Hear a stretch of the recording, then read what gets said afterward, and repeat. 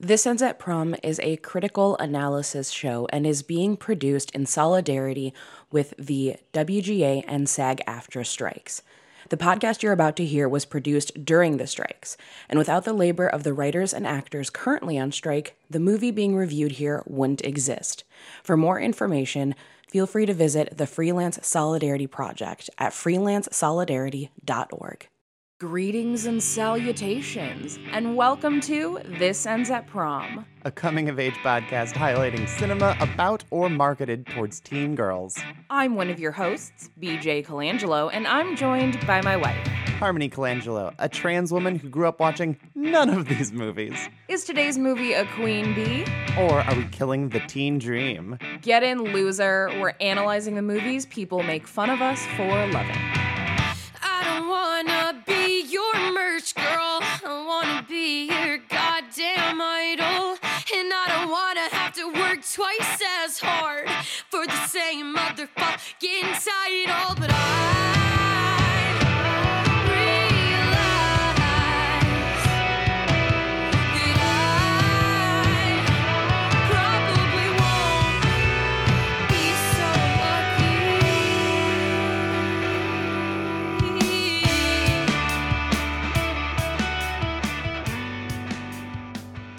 The next time someone tries to tell you that teen girl movies are just garbage and fluff, you can point them to Baby Assassins and remind them that this movie has a 100% on Rotten Tomatoes. You know, if you care about that sort of thing. Right, which nobody honestly should. I don't know, it's an interesting test, because this is only a thing that we discovered, like, after we decided to do this episode, and I kind of became obsessed with this fact. Because here's the thing. The same people who are going to be like, you like teen girl movies? That's not real cinema. Those are the same kind of motherfuckers that do care about Rotten Tomato scores. Yeah. So this is just, twisting that knife just a little bit more. Well, I mean, I went through our entire alum of movies to be like, okay, what all has, like, good scores? Is there anything that actually has 100% other than Baby Assassins, or is this the only one we've ever done? Are You There, God? It's Me, Margaret, 8th Grade, and Lady Bird all have 99%. So they're, like, extremely close. And Which means there's one hater who's like, I gotta take this broad down a notch. Kinda. There's a couple of films that we also do that are, like, up in, like, the 90s. So, like, honestly, some of our movies get a lot higher reviews than I thought they did, because like Jawbreaker has like a 12% or something like that on Rotten Tomatoes. Like, it's painfully low. It's 14, and it's so insulting it makes me want to set buildings on fire. Exactly. And so, I expect most of the movies we do to not get good scores, but, like, when they do, man, just, like, it's neat that everyone who's seen this movie just goes, yeah, no, this movie's awesome. And it's also weird that, like, we've done that our highest film on Rotten Tomatoes and our lowest is they're both martial arts movies. Yeah, because it's this and it's the next Karate Kid. At a whopping 7%. A movie that does not deserve that low of a score. And Nope. I don't know if we've ever even had the Rotten Tomatoes conversation, but I think it probably is a good thing to have. I think it started coming up because of how low the next Karate Kid is. So it's important to remember that whenever we're talking about films from, honestly, prior to the last 10, 15 years maybe, the ratings are going to be a lot lower because the majority of people who were considered credible critics at the time are cishet white guys in their 40s. Or they're higher in some cases because they have been around long enough and they've weathered the storm that now they're classics. Yes. But Rotten Tomatoes pulls from original reviews. So if somebody is reviewing a film like Jawbreaker in 1999 and they don't fully understand it and they dog on it, that review is forever and it's going to forever hurt its score. It's fine. So again, this is why Rotten Tomatoes is an imperfect system, and all it does is pull averages between, like, oh, this many percent of people liked it and this many percent of people didn't. It should not be used as an arbiter of taste. The data's imperfect, and like what you like. In the case of Baby Assassins, it absolutely is an arbiter of taste because this movie fucking rules and I love it. That is a very good point. And I do think that this is one of those instances where Rotten Tomatoes giving it such a high score is to its benefit because this is an international film, which means there are subtitles. I'm so sorry you had to read a little bit of text But the going writing on is here. so good. But the writing is so good. Okay, so this is a martial arts movie. Let's just get that out of the way. Mm-hmm. And the last movie that I really went to bat for is sort of a martial arts movie. It was Hana. It was like way back in like January or February. And that's more of like a spy thriller, but it's got action sequences. This is a martial arts movie that really only has like 2 fight scenes. There's one at the start and there's one at the end. And the middle is just character work. And the writing is so fucking good. Yeah. The on-screen chemistry of everyone in the cast is unbelievably good. Like, you can't teach how good this is. I love this movie. This movie gets by on so much personality and then, like, ramps it up for select moments. Absolutely. And part of why we wanted to cover Baby Assassins is not only is it a movie that we both love, it's also a movie that is criminally underseen stateside. Because this is a martial arts movie and it's an international movie, and it also got a small release stateside. This was not some like It did festivals. It did festivals, but like it's not something that was playing really massively in theaters across the country or anything. So it is a movie that we want to shout out. But last month at the Fantasia Film Festival, Baby Assassins 2 played. Yeah, it did. And it played very well. Yeah, And it people did. were like, this movie rules. A lot of people went and saw that movie having not seen the original film. Baby Assassins 2, 2 babies. So it is just an absolute delight. And if you have not seen Baby Assassins, which based on the responses that we got on both social media and on the Patreon when we announced the schedule ahead of time, most people had not heard of this movie, and I'm so grateful and proud of everyone who saw the schedule and went, what is this? And then tracked it down and watched it. I was so giddy. I was at work that day going like, everyone's talking about how much they want to watch Baby Assassins. I'm really happy. So here is the synopsis of Baby Assassins. 2 high school girls who are about to graduate also happen to be highly skilled assassins. When the organization that employs them orders them to share a room, their relationship turns sour. Yeah, I mean, that's kind of correct. I don't know if I would say their relationship turns sour. I'd say they have like one fight. Right. I think that they're trying to pitch this as kind of like, it's Odd like Couple. The Odd Couple, Yeah. but they're teenagers and also assassins. Yes. So we have 2 girls that we follow. They are 18. They are Mahiro and Chisato. And the way that these characters are presented and designed is that one of them has the enthusiasm and energy of a puppy, and the other one has the energy of like, fuck off, leave me alone, I'm a cat. Yes. And I think that is such an interesting way to propose an odd couple style situation, because usually when we have this sort of arrangement in other movies, it tends to be men, and it tends to be one that is like very straight-laced and conservative and everything is very, very serious, and the other person He's is silly and slobbish. He's and artistic, maybe. Yeah, that's usually the arrangement. But in this arrangement, they actually have quite a bit in common because of what they do for a living. The difference is their approach to how they do everything. Oh, yeah. So it makes for some really nice visual gags. It makes for a lot of good, like, conversations because they are both operating at such different levels. But at the same time, there is an inherent understanding that the 2 of them have. And like you said, the chemistry is unbelievable and it is so fun and so sweet. And to me, it feels like this is the random roommate assignment dorm movie that we have never really gotten before. Yeah. There's a lot of things about this movie that I feel like we've never properly gotten before. Like we've gotten like young girl martial arts movies. We've gotten stuff like that.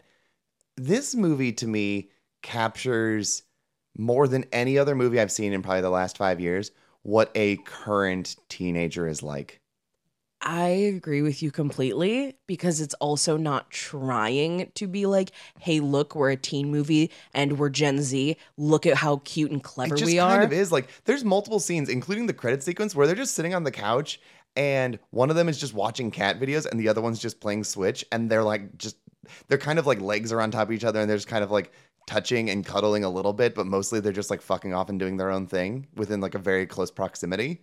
Yeah, there's a level of physical intimacy that the 2 of them have that feels very Gen Z because Gen Z is a lot more affectionate as a generation as a whole than the prior generations. Yeah. So the two of them are on the couch and yeah, like their legs are kind of intertwined, but there's nothing romantic about it. Like No. this is not a couple. They are not people that you should be shipping together. Like No. that's not their This dynamic. is just these characters and this age group existing. Mm-hmm. Like that's why I love like multiple scenes where they're just kind of chilling, or one of them's on the couch and the other one's doing something like in the background of their tiny apartment. Mm-hmm. I think that particularly for like online young people, which has been everyone obviously since the pandemic, especially, this captures something that I have not seen in a teen movie yet. And Yes. it's so clearly and genuinely this. What's so fascinating is that this is a martial arts movie. Yes, there are martial arts fight sequences and they rule, but this is also a hangout movie, but it is such a modern hangout movie. Hangout movies of yesteryear, they tended to be things where like you would go places to do the hangout movie. You would go to a restaurant or you'd go to a party Go to or the you'd mall. go to the mall. Mall rats. Right, you do something. That's not really the case anymore because of the pandemic. So this is a hangout movie where they're just in their living room coexisting a lot of the time and watching how they have to figure out how to live with each other, how to coexist. Don't eat my shit in the fridge. You know, you need to be working on this. You need to find a job because we have bills to pay. Like these sorts of conversations that are really common to have when you have roommates. And it's positioned that they are about to graduate high school, but to me, this movie also appeals to a lot of the younger millennials and Gen Z who are probably going to have roommates well into their 30s, if not 40s, if they're not living with their parents, because the market across the globe is just completely obliterated and none of us can afford our own shit anymore. I mean, it's also like a fantasy in that you get to live with like your best friend. Yeah. Like someone that you are just like so obsessed with and you just enjoy the company of so naturally. Yeah. I think that is just absolutely like the best situation, and this is a wonderful display of that. But here's the actual premise of what's going on in this movie between the opening fight scene and the closing fight scene, and it's just comedy and situational stuff between them. Go for it. So they're graduating high school, or I think it's like assassin school, and they're like 18 and they've never been adults. They've never lived on their own. It's kind of leaving the structure of like an academy. So now you're out there and you have to like budget your food and you have to pay rent and you have to do whatever. Like that's a thing you have to now worry about as an adult. Eventually you'll have to fucking pay taxes and it sucks. So they have someone who is kind of like he's like sort of their manager in the Assassins League. He's the kind of like a assassin job. Bosley. He's sort of Bosley. He's also like acts almost like a guidance counselor, where he's like giving them like life advice of like, well, I recommend this. If this isn't working out, then we can split you two up and we can take that for whatever. You need to get jobs. And I think them getting jobs is twofold. One, it probably is a good cover for them being assassins because it's like, how do these girls actually fucking make money? So it's cool. They work at like a waffle place. Or they're going to go work at a combini. They've got things they're going to do that make it look like they're just not like getting money ambiguously, which, Right. you know, fine. But also, and this is the more important part, particularly for Mahiro, who is the cat in this equation, she's the blonde. She is very bad socially in social settings. I'm going to get to that in a little bit.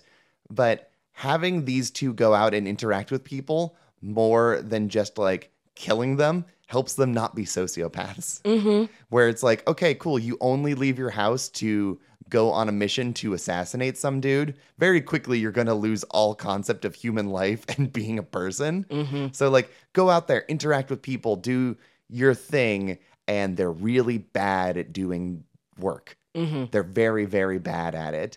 And they both have some anger issues. They can pop off because they're getting frustrated.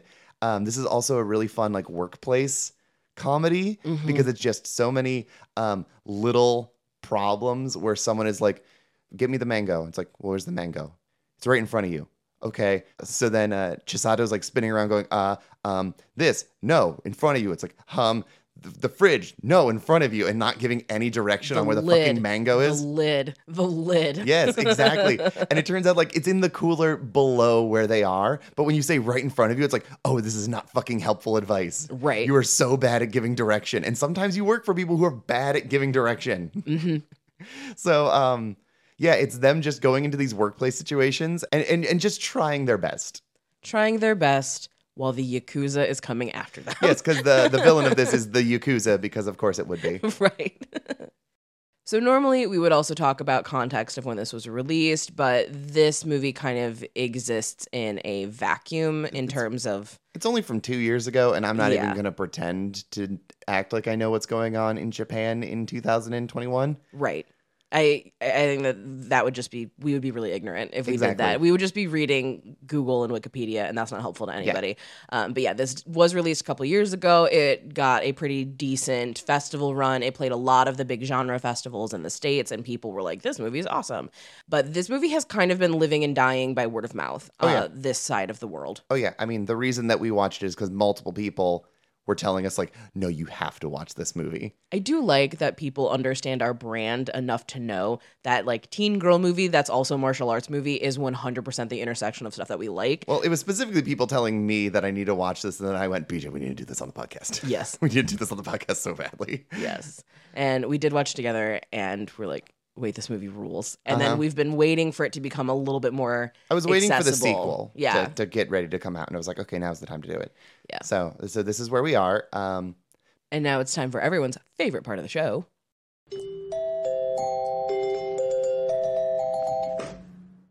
We're in the heart of summer prom party, and hopefully you all are all surviving. We're doing our best over here, consistently having to record without the air on in Los Angeles. It is a lot. But we got some really fun stuff over on the Patreon for you to be excited about this month. Speaking of unbearable heat and no relief from it, for our Sadie Hawkins dance, we're covering a suggestion box film from a number of people. We're doing Holes and a personal favorite from my neck of the woods, Tommy Boy. So we're talking about a boyish man in that one.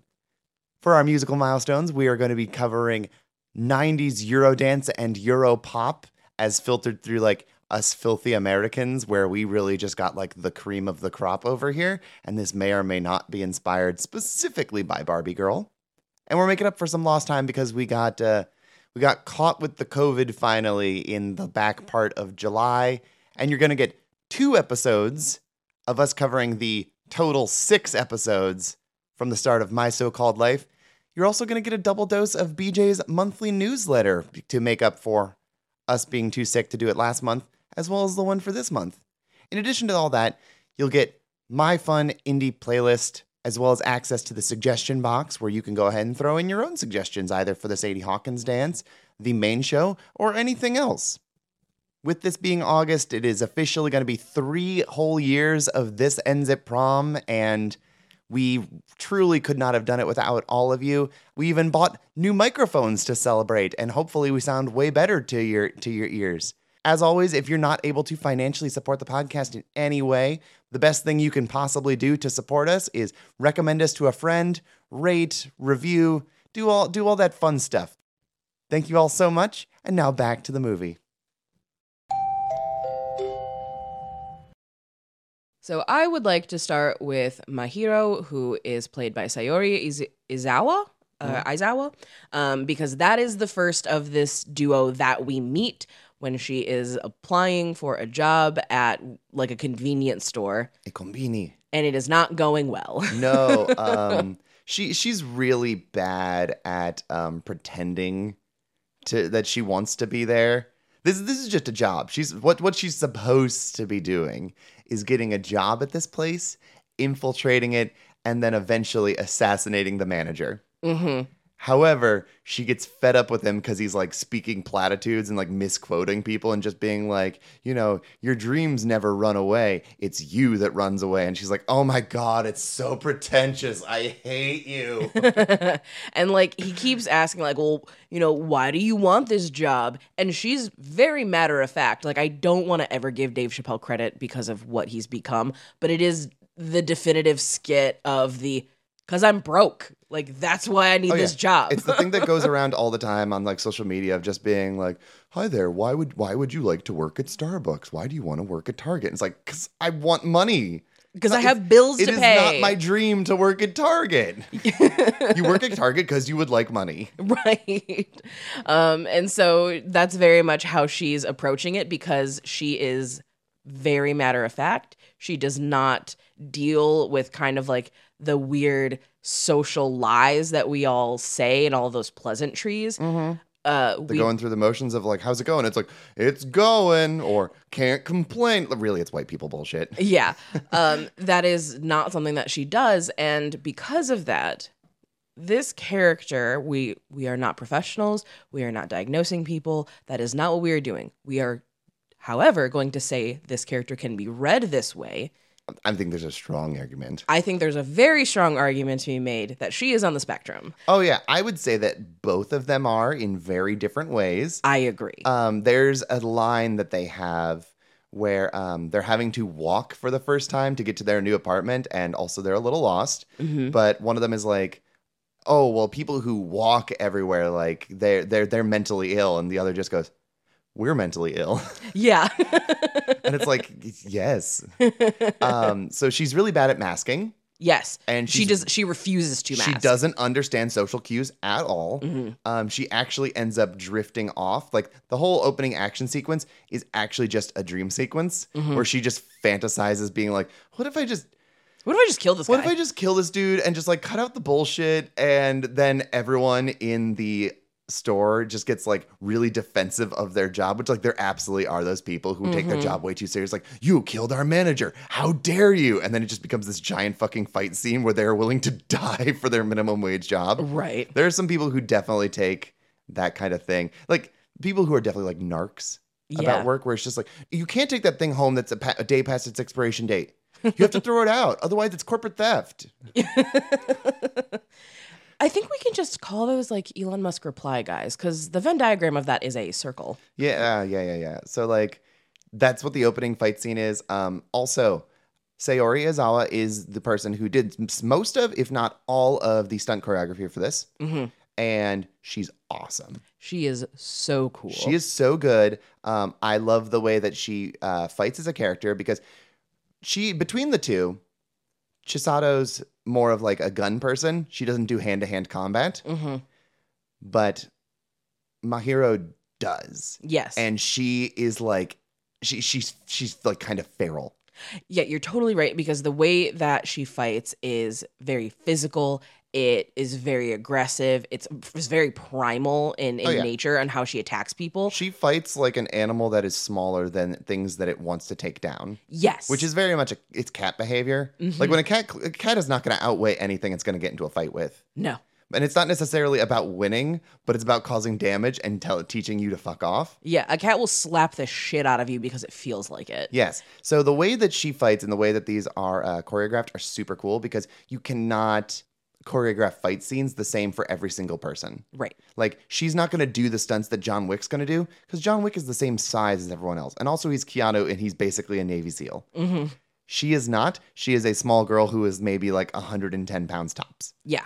And the way that she goes ahead and attacks people, like, she does a lot of like, she like crawls through legs. She like straight up like headbutts a dude and throws her entire body weight into something, because like that's what you've got to do, because you aren't going to outmuscle someone and you aren't going to overpower them. Mm-hmm. So she's having to do all these other things where like she bites and she like claws at people while also just punching them in the face. Yeah, she also has a tendency to throw people's center of gravity off, either by getting on top of them and making them too top heavy, or going beneath them and losing them off balance. Mm-hmm. Whatever she can. She's like very scrappy in the way that she fights. That's the word. Scrappy is absolutely the right word. But like, she's masterfully scrappy. She's so She's good not scrappy in the way like a bar fighter is scrappy. Yeah. And what's so fascinating is that when you see her personality-wise, she is just living off vibes. She is so chill. She's very down to earth. She doesn't want to go outside. She doesn't want to deal with people. She only lets this out when it's absolutely necessary. Uh-huh. So it's really interesting to see,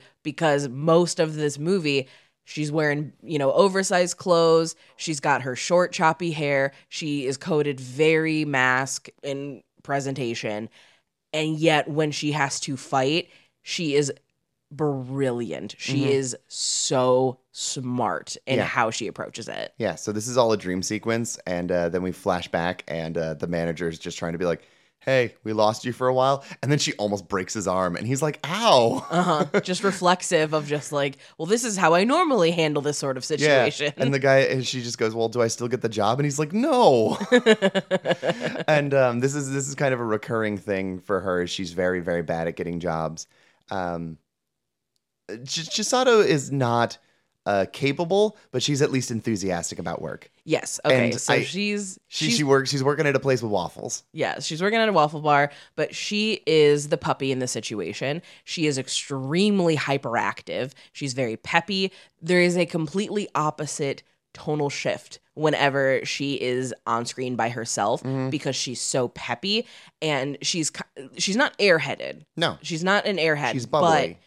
But she's very bubbly, and that's Yes. kind of how she is that you get her in the work environment. She's really good at interviewing, and because you're like, oh, she's so sweet and she's so fun and she seems very eager. She That's just- what we like. She has no capabilities yet to work in like service or retail. 'Cause Exactly. She's not cultivated those skills. She's still young. That's a thing. Yes. Like I have worked in my life with so many like 18-year-olds who are just really excited to be there, but have no confidence and no idea what they're doing. Exactly. So that's what kind of keeps happening to her is she does get work, but then once they're actually getting her on the floor to do something, they're like, Oh yeah. oh, you don't know what you're doing. You Yeah. are all smoke and mirrors. Oh yeah, like she has to make this waffle, and this is where this person is yelling at her about the mango, and she doesn't do a good job with the whipped cream, and it finally gets done, and she's really proud of it. And she's like, "I did such a good job. Look how beautiful my waffles are." And she goes to take them out to this couple that are on like a date, and the guy goes, "Oh, I actually don't like whipped cream. Here, you can have it," and scoops it up and gives it to his date. And she is so fucking furious, she fucking knocks the dude out. Yeah. Like she just does not have any patience. Like, how fucking dare you? I worked so hard on that. And here's the thing. If you've worked in the food service industry, you've probably had this fantasy before absolutely. of just dropping a motherfucker who's been so disrespectful to you because they have no idea what you've been going through that day. Oh yeah, like this movie feels like a fantasy in the things that you want to happen. Things you want to do at like your minimum wage job that you're just like very fed up with. So yeah, anyway, she gets fired too, and they go home and they have a little dinner. And she has this little trait that I love where she like goes like when she's like running around their apartment.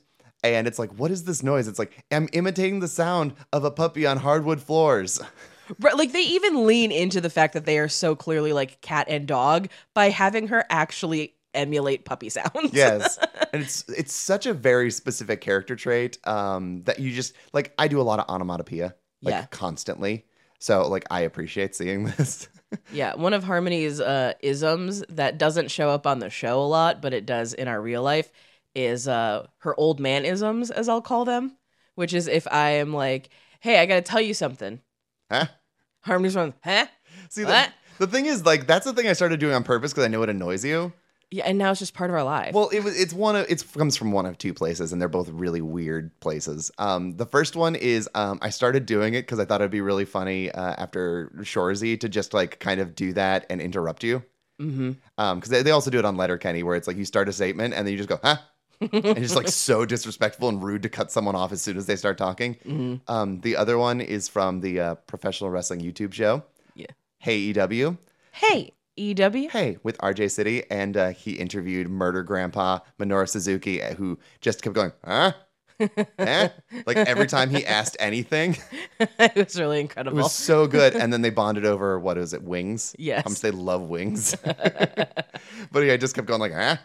So that's where both these come from, and I do it to piss BJ off. I also say boom a lot when like I'm bartending. I put a glass down like boom. So this is just a thing I do. So like again, I think I have human dog energy, which is You do. that works for me. I'm okay with this. Yes. But I would say you're not like Labrador Retriever dog. That's not your energy. No, I'm more of a meaty dog. Yeah, you are. Yeah, something with a big head and a lot of muscle. Yeah. You're a beefy dog. Thanks. You're like those Rottweilers that you look at and you're like, oh, that Rottweiler is really tough. And then And you they're get just like, closer and it's "Hi." like, and that Rottweiler is like a big, dumb idiot, but is so sweet. I love them and their eyebrows, god damn it. So yeah, like that's their situation. Then we get a flashback and a flash forward. Like we move a little bit out of order here. But speaking of someone who doesn't understand social cues, the leader of the Yakuza, I'm unsure if he just has no sense of humor for other people's jokes or if he genuinely doesn't understand social cues and gets very mad about it. It's really hard to tell, which I think is really funny because I think there's something to be said about people who are in the Yakuza and like this is kind of their thing and they don't operate within like the same parameters of a society because they're the fucking Yakuza. Yeah. So it's never You don't have to learn how to function like a normal person. Yeah, so it's never super clear of where he's at mentally or socially. And that draws a really interesting parallel to our leads, obviously, who have been assassins their whole life. And they also don't fully exist in society. So you're getting to see two sides of that same coin.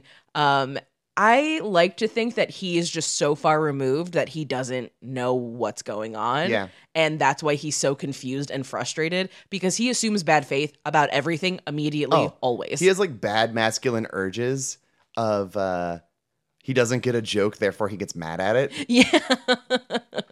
Yeah, like other people laugh at something and he doesn't get it, so that must mean everyone must suffer because how dare you have fun when I don't know what's happening. Like, are you calling me stupid for not getting this joke? Fuck you. And it's like, no. I will just kill laughing. you. But And no. he will. He will absolutely kill you. He definitely will. I kind of love this Yakuza boss because he has kids and they are both like fucking weirdos. They're so well, I mean, their dad's the head of the Yakuza. They're not going to be well adjusted. They're very unhinged, especially his daughter. But I like that dad is trying to modernize Yakuza crime. Where he's like, listen, we can't just be doing like selling drugs and like doing shit like that. We need to diversify.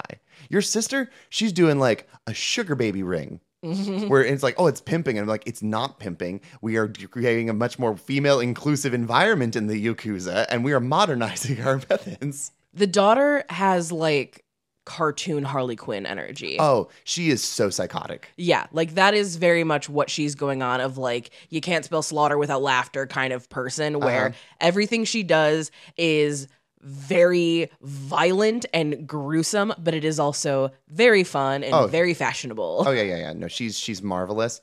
I think that like the son is sort of the straight man here, who's just like he doesn't understand why dad's changing things up right now, but like you gotta change with the times, man. He feels kind of large adult son to me. Yeah.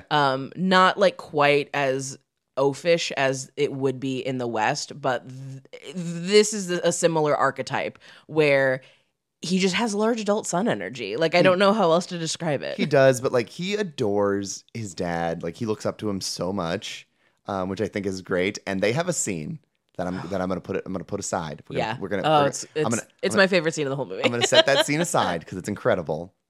So there is so it comes out that our baby assassins, which also I have to like beat autofiller because I hate the fact that I have to type baby ass when I look up this movie. Baby ass. I'm just like, I gotta finish writing the thing as quickly as possible because I don't want there to be any time where like baby ass is lingering in my search bar. It feels gross. But anyway, it turns out that they end up assassinating a man who's like in charge of helping with like the drug side of the Yakuza. So now their drug guy is dead. And that sort of indirectly puts them on their radar because they know kind of what they're looking for with this. Because Chisato wears a lot of perfume to cover up the gunpowder smell whenever they just blow some dude's brains out. Hey, that's practical. That's smart. Yes, but it's Dolce & Gabbana. It's very expensive. It's very distinct. And the body smells like that. So they go, okay, somebody who wears this perfume is the person who's assassinating our dudes. See, this is why you got to get something really common, like a White Diamonds by Elizabeth Taylor, because then everyone would have assumed that the person who killed him was a 70-year-old grandma. Granny Assassins. Oh, where's that movie? I'd watch Granny Assassins. I would watch That Granny sounds fucking Assassins great. too. Let's just have this fucking franchise go forever, and then eventually they're Granny Assassins. Then we get an 80 for Brady, but it's just Granny Assassins. God, like that's the future I want to live in. I agree. So what ends up happening is Chisato ends up getting a job after some tomfoolery happens where the Yakuza knows who they are. She gets a job at a maid cafe. She gets a job at like a cat maid cafe. No, I think it's when you're training, you have to wear cat ears. Okay. And then eventually you graduate to being a maid from another planet. Yes, then you get to be like the alien maid who is learning about all of the ways of the land, and you must be taught by these strong, wonderful men. My master. By these masters. Do you want to explain what a maid cafe is? Because not everybody is Well, there's different brands of maid cafes. gross and weird like we are. I'm just aware of things. I've never been to Japan. I've Much just less a maid spent a cafe. lot of time on Tumblr, and this is just information you I've seen acquire. animes. I know what a maid cafe is, but they come in different varieties. Yes. This particular maid cafe is a very moe moe, as they have a little magical chant to make the food taste better. And moe, as I understand it, I thought it meant little girl. It doesn't mean little girl. It's an adjective about the preservation of innocence and purity in girls, which is its own unique thing. But there's nothing specifically sexual about this maid cafe. It's where grown men come together and they go, oh, we're going to play Pop-Up Pirate. And it goes, congratulations, he didn't pop out. And then grown men go, yay! Yeah. So they get to eat cake and sugary foods and play children's games. And these, it's the thing that I've seen a lot in Japanese culture. And I'm not going to try to speak on this as an authority, but it's an escapism from high stress jobs for grown men, where it's just I got to do something that is extremely simple, and someone gets to be nice to me, and that's it. That's all I need out of this exchange. And what's interesting is that, like you said, it's not inherently sexual either. I think people Maid cafes can be very sexual. They can be. This one isn't. Like, there is something very innocent and very wholesome to this. To an extent. To an extent. I mean, the outfit that they're wearing looks like fetish gear, but it's not necessarily fetishy. It can be, but it also depends on your perspective. I think it's more directly fetishistic over here because we have so many people who fetishize Japanese maids. Yes. You know, the what is it? The people call them femboys, which back in my day, you were just a fucking sissy, goddammit. Now you want to zhuzh it up and call it a femboy and get $1 billion. And like you said, like they just it's an escape from a high stress job. It's sort of like public little space almost. Like that's the best way I could describe it. That's absolutely a thing, I think, for this situation. That's what's kind of going on here. And again, like most people assume that like going into like little space or age regression of any form is inherently sexual. Not always the case. A lot of people use it for therapeutic means.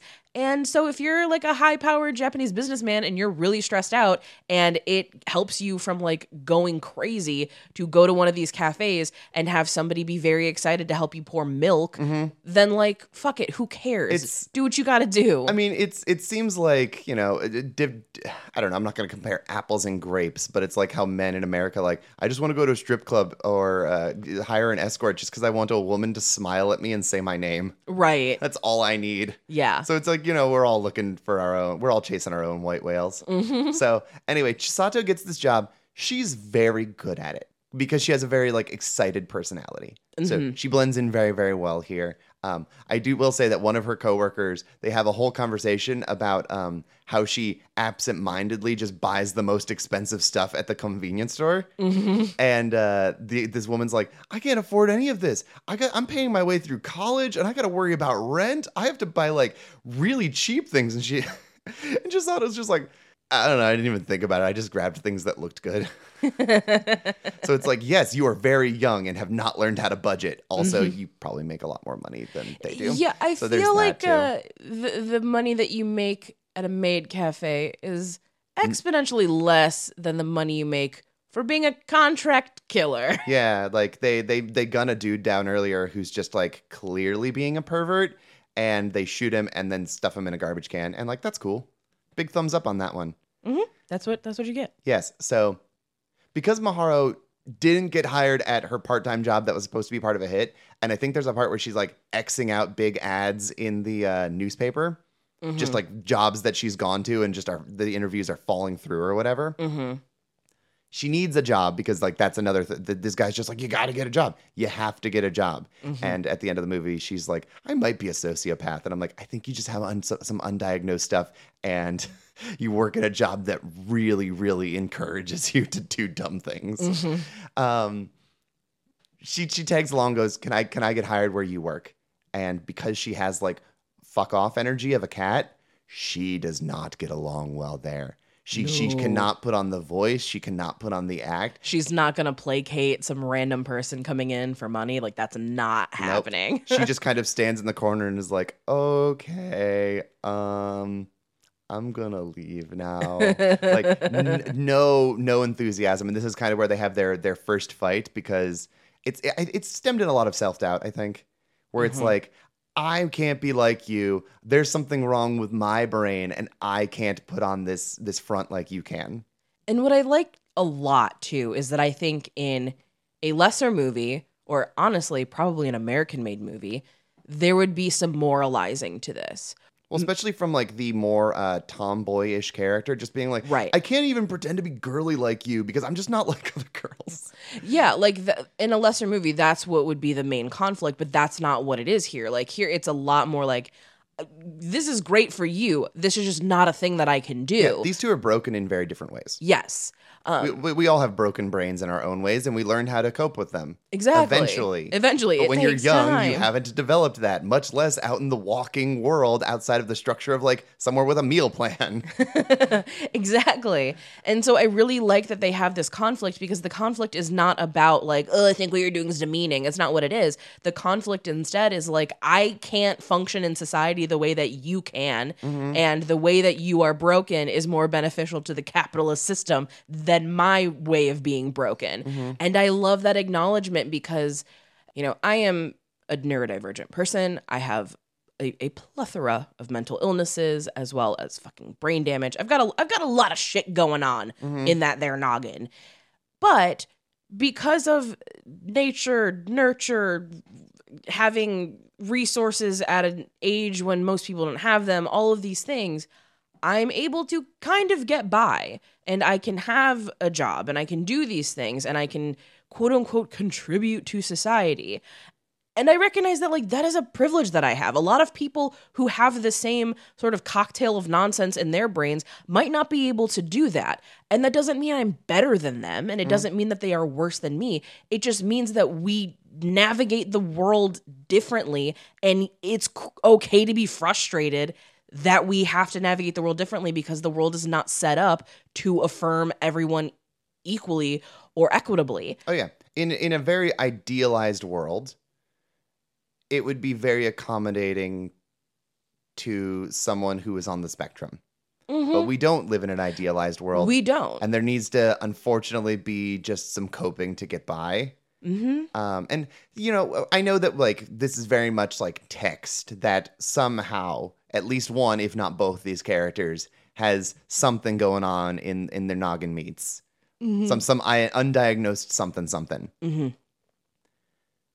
Wow. So if there's an awkward break here, it's because there's suddenly been jackhammering outside our house for like the last hour, and I've lost my entire train of thought, but we're gonna pick this back up, and hopefully they will also not pick it back up. Yeah, I hope that they stop doing this because it's loud and it's early, and I don't have time for this. Yes. So navigating through the world with brain stuff, and it's different. BJ, go. Okay, so the thing that I like most about Baby Assassins and the way that it portrays both of these characters is that by not diagnosing them within the text, like without canonically saying this is what they have, it allows a lot more headcanoning to happen.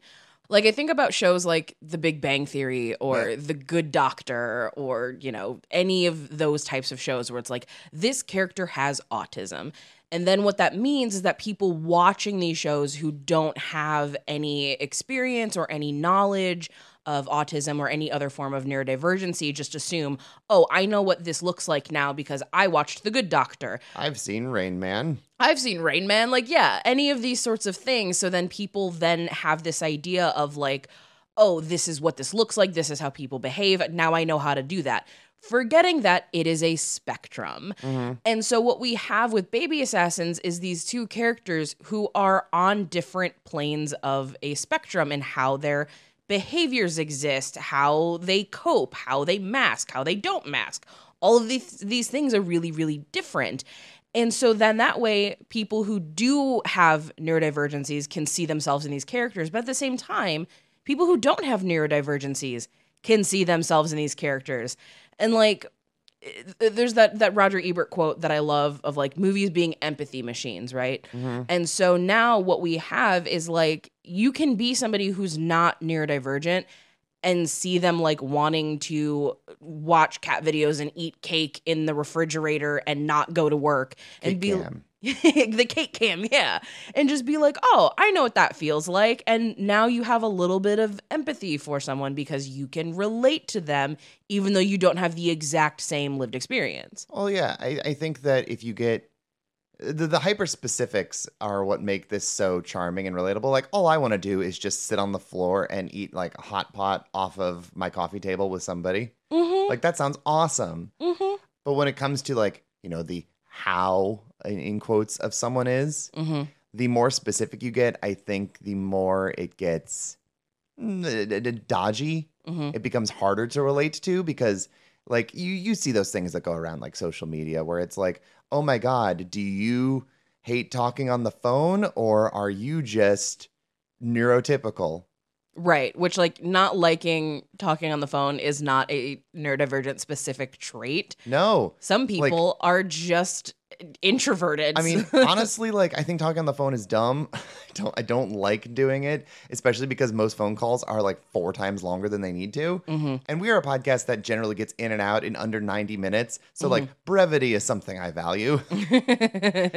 But like I think that when that becomes like the dominant trend of anything, especially for like younger people, especially people who are very online, it's a way of like finding identity, finding community, finding out that you're not alone in something, but it cannot just be like the dominant experience and even be believed as the dominant experience, but stuff like that makes it seem so. Yeah. Especially when it's like, wow, this has been liked by 60,000 people. Apparently I'm the weirdo.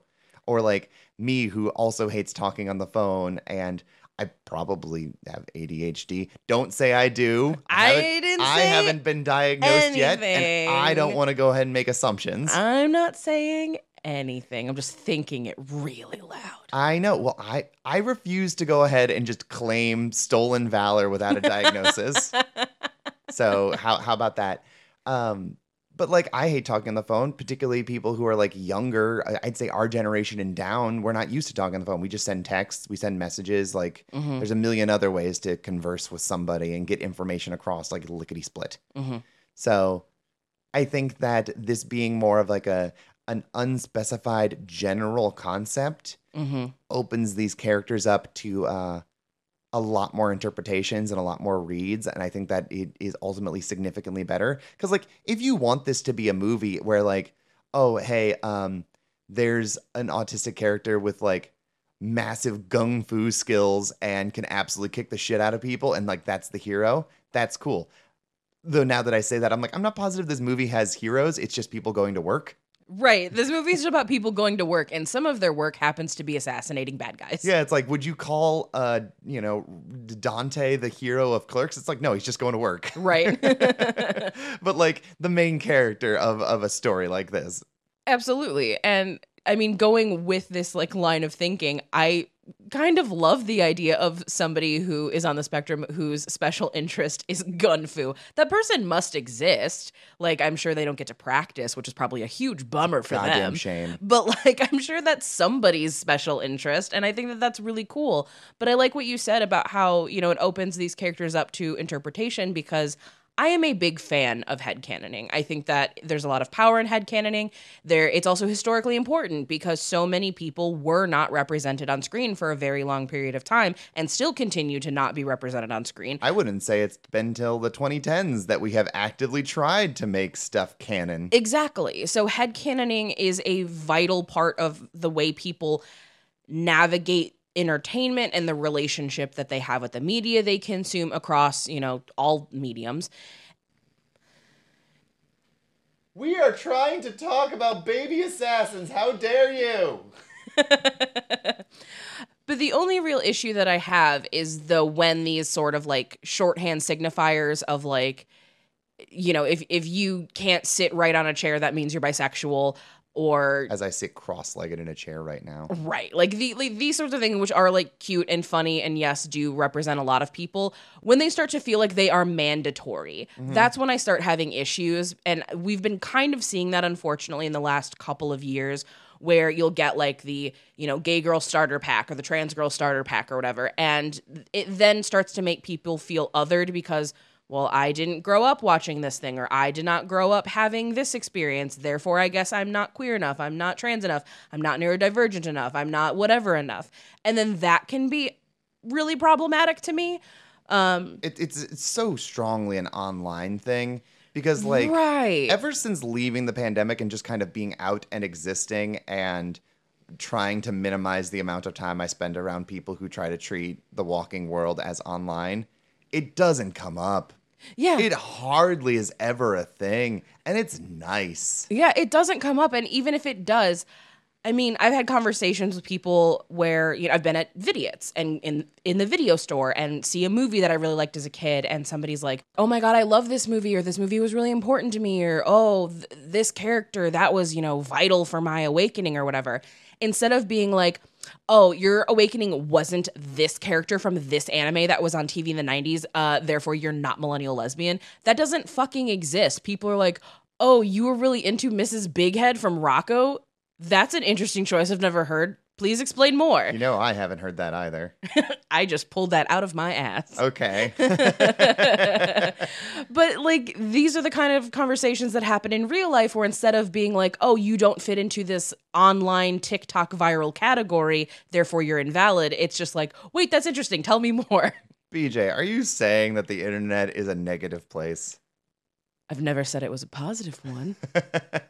There are good things about the internet. Obviously, we have been able to do this because of the internet, which I think is a the internet's net positive. a tool. You can use tools for anything. Exactly. You can use tools for good, and you can use tools for bad. You can use guns for good, or you can use guns to kill bad guys. Harmony, are you trying to say the only way to stop a bad guy with a gun is to be a good guy with a gun? No, I'm saying that the final scene of this movie kicks ass. It does. It does kick ass. Like, they got to go around their house. They got to figure out where they left their guns. They got to go storm the Yakuza stronghold, which is like some abandoned house that I don't imagine they live in. But it's like, well, this is just what the budget allows, and it's kind of all right. They couldn't afford the John Woo factory to make sparks, unfortunately. No, they couldn't, which was, you know, just the fucking coolest. But like, okay, but speaking of that, like, this movie has really great gun fu. It does. It is fantastic gun fu. The climactic fight where it's like you have the one guy, the one henchman who's really good and like really tough. And it's like, oh yeah, you don't stand a chance against him. But like there's some really sweet like close combat gun kata going on in here. And it is so sweet. Like they're fighting for the gun. They're scratching, they're clawing. That's the moment where she literally hurls herself. Like you ever see a cat that just like bodies someone where they throw their whole fucking weight into something? Like that's where they take out a dog that's like attacking a toddler and they go like bam. She does that, just like headbutts this man and obliterates him. Yeah, it's pretty great. Like it's so fucking cool. Like I don't want to spend too much time just talking about the action sequences because like there's only so much you can say about them without actually just sitting down and going, okay, but look at it though. It's so cool. Right. I think that it's cool to talk about the action a little bit and just, gush about it because we are in a post-John Wick world where this sort of styling is becoming more obvious to people. Oh, yeah. It's not quite as niche as it once was. Oh, yeah. I mean, John Wick, strong contender for one of the best franchises ever. Oh, absolutely. Like, there's not a bad John Wick movie. There's no such thing as a bad John Wick movie. The new TV series, The Continental, looks really awesome, with the exception that fucking Mel Gibson is here. Yeah. Who made that call? Fire them. Yeah. But yeah. I really love the influence of, this is obviously not the same thing because this is not an American-made film, but I love the influence that we're seeing of how we choreograph fight scenes in the States now because of John Wick. And to like a smaller degree, like there's a growing popularity of martial arts movies in general, like retroactive appreciation because of stuff like Cobra Kai, which I'm really, really stoked about. Because like I cannot take the two kinds of action choreographed shit that we get, which is like it's filmed like with someone who cannot throw a goddamn punch like Liam Neeson in Taken, or it's clearly a million cuts and shaky cam, and it's like a buff dude who's sort of doing stuff sometimes, but like most of it's a fucking stunt double, like, you know, Captain America or something like that. Like, I just can't take more of that action stuff. Yeah, where it's we just so where unexciting. it's because it stops being fight choreography and then becomes editing, which that's not to shame any of the editors. Like, it's impressive it's a work to different do. style of thing, but Exactly. I don't care about the fight. The cool part is that you're watching Captain America fight something, not because you're watching Chris Evans fight something. Right. Like this one, because Sayori Izawa is actually like a fighter and does stunts and did the choreo to this, like she's actually throwing herself into the way that you wouldn't be able to replicate with a stunt double because she's very small. Some woman would have to be like the same size and body type and be doing this as well. And either way, that's really cool. Like, Yeah. maybe I'm also just biased because I'm like, I'm so into young women just doing cool shit. There's a film franchise I have fallen in love with very recently called the Stray Cat Rock series, where it's just a gang of delinquent girls who like fight the Yakuza and ride motorcycles and listen to rock and roll music. And they murder rapists. They My do. favorite. Oh my God, Miko Kaji fucking firebombs a room full of rapists in the third movie, and it's awesome. Meiko Kaji is also Lady Snowblood. For those that don't know, Lady Snowblood was a massive influence on Quentin Tarantino's Kill Bill, and that has been Film Bro Corner with BJ. Yeah. Like, I don't know. There's something about watching like a buff dude, you know, a buff American white dude just beat up a guy and be buff and cool. I'm like, yeah, I'm not interested in that anymore. I've seen that. I'm bored of that. I want to watch teen girls do rad shit together. And like, that's what this is doing. And like, there's no way to just be like, what if we masculine it up? Like, this is no disrespect to Righting Wrongs with Cynthia Rothrock, because that movie fucking kicks ass. But unfortunately, Cynthia did not do a lot of like the flying stunts and the leaps in that one. It's just some dude in a bad wig. You can't do that with this. Yeah. There aren't men that are this size that could do this. I'm just watching cool women do cool things, and there's no way around it. There's no way to hide it. There's no way to bamboozle you. It makes me think about, because it's having its 20-year anniversary this year, but in Freaky Friday, which is the second film we ever did on this podcast, because occasionally somebody would be like, when are you doing Freaky Friday? And it's like, we did that 3 years ago. We did it forever ago. But towards the end of the movie, when the earthquake happens and the woman body checks the little brother, the stunt double for that little boy is a full-ass adult, and it is visible that they are switching out a child for an adult, and like, which is what would have happened with this movie because they're so small. Yeah, like that's a charming thing to see because it's like, haha, it's funny. Look at John Travolta's stunt double in Face Off. That man is not nearly as doughy as Travolta. Right. Like Travolta's not like a fat dude, like at least not at the time. Like, but he's got a little bit of a bigger body. He's got a little pudge. He's built like Colt Cabana. Yeah. Got a big torso. Yeah. But like that man is like some random dude who is fit and svelte and absolutely not hanging off that boat. Right. So, yeah, I don't know. I just think it's really great to see the person that you are. It's something in your brain that is really satisfying that we don't get as much in America because we don't really have like.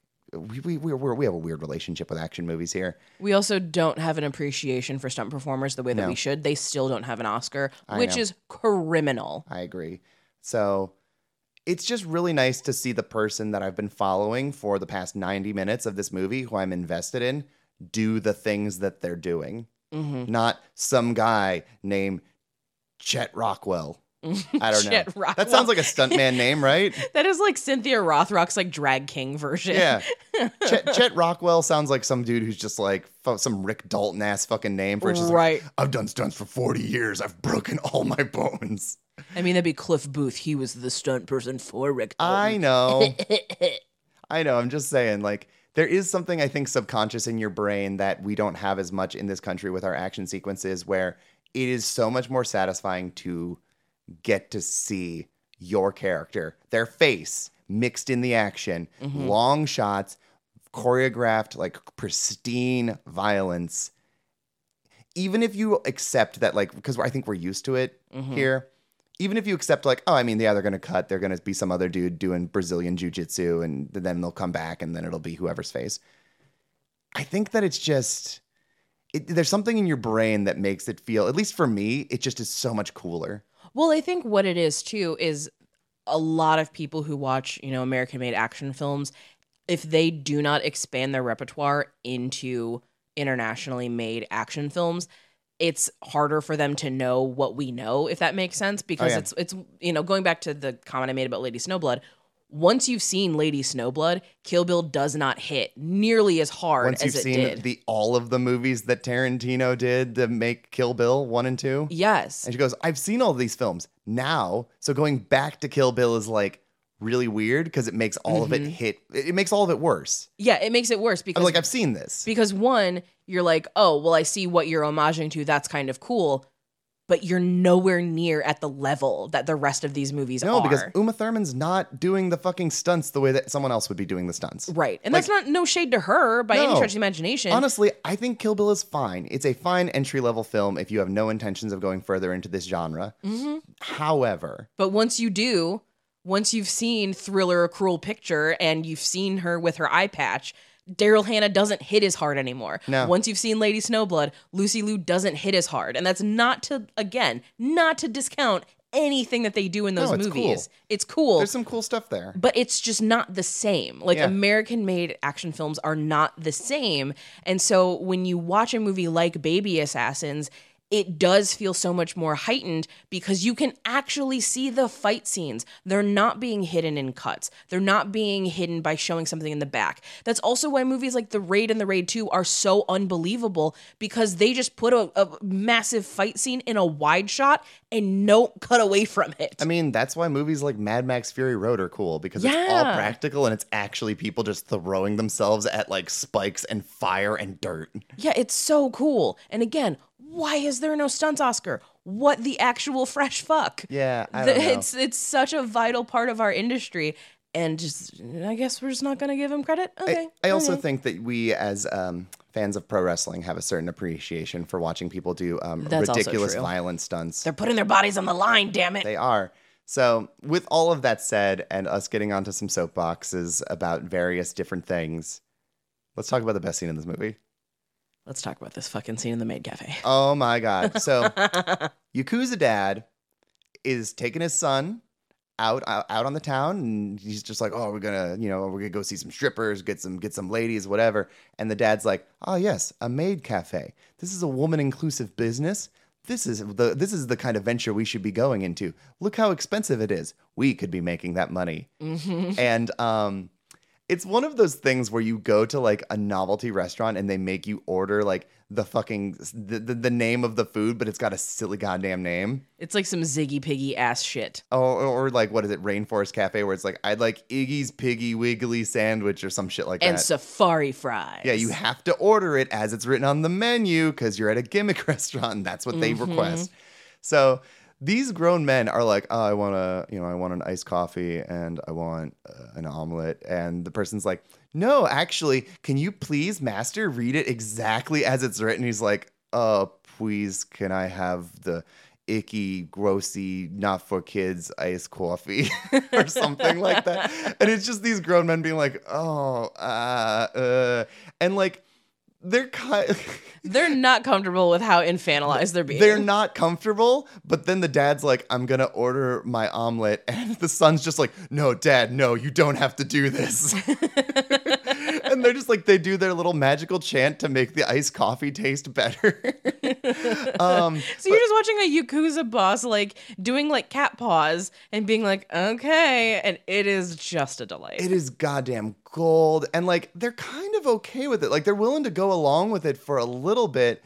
And like, they're kind of having fun. They're like, oh no, we could absolutely open some of these, make some money. Like, this is I can see why this is enjoyable. And then they they try to tell a joke. The Yakuza boss is like, hey, can you write like Yakuza or something on the omelet and ketchup? And she does not do a good job. And she's like, sorry, master, it's just a hard word in kanji. And he's like, are you making fun of the Yakuza? And she's like, no. And then it gets very violent and people die. And then it like flips the script immediately. And he's like, it's going to get really dark. Yeah. And fortunately, Chisato is working that day and isn't having any of this and just fucking like guns both these men down thinking like, oh, they're going to be the final boss. No, it's the psychotic daughter who ends up being the real final boss. Mm-hmm. But she has to call up the cleaning service that they use, but this was for personal use, so it costs way more money and like there's taxes and all this other stuff. and you have one of those like really awful interactions with your coworker you don't want to have, where it's like, come on, like I know. Ideally, if you have the option, because like we're not miracle workers, please don't shoot them in the head because like brains go everywhere. Like aim for the heart. That's like contained. It's gonna be way easier for us. And she's like, yeah, it's fucking goddamn. Yes, I know. Like really impatient with this dude who's just like, please just help me make my job easier. And she's just, it's the satisfaction I think of just being like, well, I mean, they go down if you shoot them in the head, and also it's probably more fun. Fuck it. Yeah, and it's nice to see that like. No matter what industry you work in, we all have these little quirks. In this case, it's don't shoot them in the head because brain gets everywhere. Shoot them in the heart. It's more contained. And how is that any different than, say, going, when you bring them out the ranch dressing, make sure you ask them if they want it ahead of time so you don't have to run in the back of the room after you've already delivered it to then get ranch dressing because it slows down the flow of the kitchen. Yep. Like, it's the same conversation, just very much more extreme. I would like ranch dressing for my pizza because I'm just so Los Angeles. It's like, motherfucker, that is a Midwest thing to the bones. Midwest. That's probably an everywhere thing, but like I literally have a gimmick book that's called Ranch Dressing and 99 other things that Midwesterners like. And that includes like furnished basements and meth. That book does rule though. It's a great gag book. It's so fucking stupid. But like, yeah, I don't know. I just think that this movie is really fun and it's really endearing, and hopefully we're doing a good job of selling people to check this thing out because like I think it's just a movie that you need to experience. I think so too. And if there's one thing that I've learned since doing this show, are episodes that perform the worst tend to be international releases and atypical teen girl stories. And this is both. But I'm hoping that between the 100% on Rotten Tomatoes and us just being very eager for the last hour, that hopefully people will either rent it or, you know, do a test run on the Hiya streaming service and check it out. I love Hiya. It's great. But I'm hoping that it inspires people to, at minimum, watch it. Even if it ends up not being your thing, you tried something. Well, Harmony, I already know the answer, but for formality's sake, Baby Assassins is asking you to the prom. Yes, no, maybe, buying a ticket. I know it's a yes, but I'm giving you the prompt. It's a 100% yes. A 100% on Rotten Tomatoes yes? Yes. Like, what a great way to spend like 95 minutes. Like a crisp runtime. This is the kind of movies that make me excited. One, because it's like girls doing cool, badass things, but also like can still be femme, which I also appreciate. It's two characters that, like, if you're familiar with a lot of Japanese media or anime, like these are characters who could be the like solo lead in something, but we're so much better off for them being squished together. Definitely. That's amazing. It's like a lower budget film that does not look low budget. And also clearly did well enough that they're like, let's make a sequel. And I think now that like they've got like hype and probably more money, the sequel's gonna be so much fun. All I know is that in the trailer, there was a scene where they were dressed like mascots and fighting. And one of my favorite accounts to follow on TikTok are just Japanese mascots that fight in the middle of town squares. Yeah. And that shit is hilarious to me. I'm so into that. Also, I really like the Mondo Mascots account on Twitter, and I hope they make a jump to other social media sites because they just share like really, really random Japanese mascots. Make me very happy. Yeah, no, this is just a movie that makes me hype. Like, it's everything I love about films rolled up into like a pristine package. Yeah. And I think there's also a lot of deep things that can be said about it, and hopefully a lot of things that can be unpacked, and people will assume good faith of us. I hope so too. Yeah, that's my feelings on Baby Assassins. Beautiful. I'm really stoked for the second one that will hopefully come to streaming like within the next, hopefully by the end of the year. Hopefully Hiya will get it. Yeah, that'll be like a nice little Christmas gift for you. Alrighty, friends. Thank you so much for listening. As always, you can follow the show on Twitter and Instagram at This Ends at Prom. You can follow me on Twitter, Instagram, TikTok, Blue Sky at BJ Colangelo. And you can follow me on Twitter and Instagram at Velocitraptor, Veloci_trap_tour, and Blue Sky at Harmony Colangelo. And as always, thank you to the Sonderbombs for allowing us to use Tidal as our theme song. Harmony, what band do you want people to check out this week inspired by Baby Assassins? So speaking of the Sonderbombs, this is a band that we actually heard for the first time when we went and saw them like a month ago. And they were the opener. They're called Cowboy Boy. They rule. I think Cowboy Boy is so great. Like, we needed something with like a sort of jaded, disaffected flair, but also a good sense of like pop and fun. And like, I think this is a great package for that. Like, yeah, we immediately bought the record at the merch table. Duh. Yeah, it was one of those things where they had played like 2 songs, and I just looked at Harmony and I was like, wait, I really love this band. Yeah. I think we were there with like 4 people, and we were all just kind of like, no, but like, this is one of the best openers I've ever seen. Yeah, they're great. Like, they're so good. I love them. VJ, I know that you have actually particularly fallen in love with this band, especially the singer who sits really, really well right in your voice. Oh, it is. Would you like to gush? Yeah, okay, yes. So obviously the band was really awesome. If they're going to open for the Sonderbombs, then you're going to have to be good because the Sonderbombs are thebomb.com. But yes, Cowboy Boy describes himself as pink, glittery power pop, which I quite like. Some loud, heavy guitars. Oh, with loud, heavy guitars. The album that we ended up buying is called Good Girl.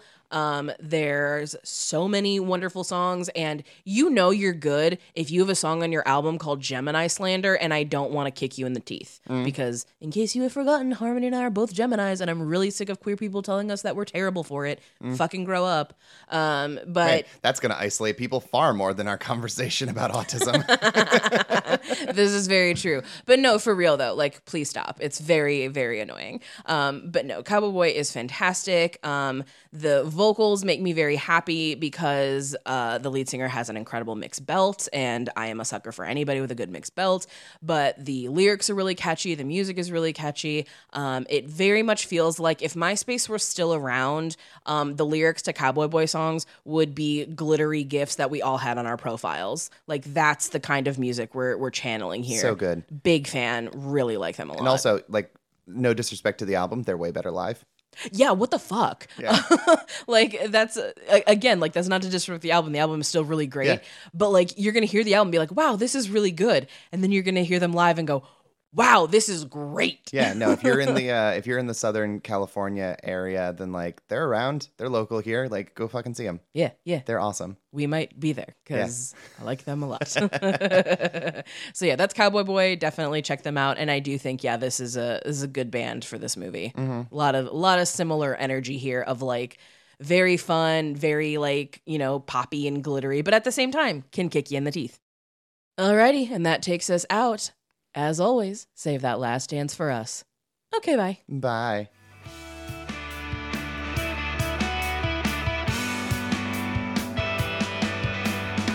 What's more modern than a female rock star? The kind you wanna picture on her knees. I don't plan on being anyone else's, so I'm not a priority. But I realize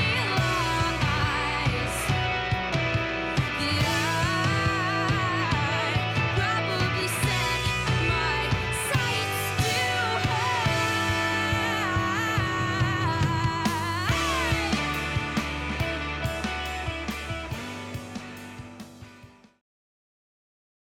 おいしくなーれ。 This episode was brought to you by Pod People Productions. To find more episodes of this show and others, please visit podpeople.me.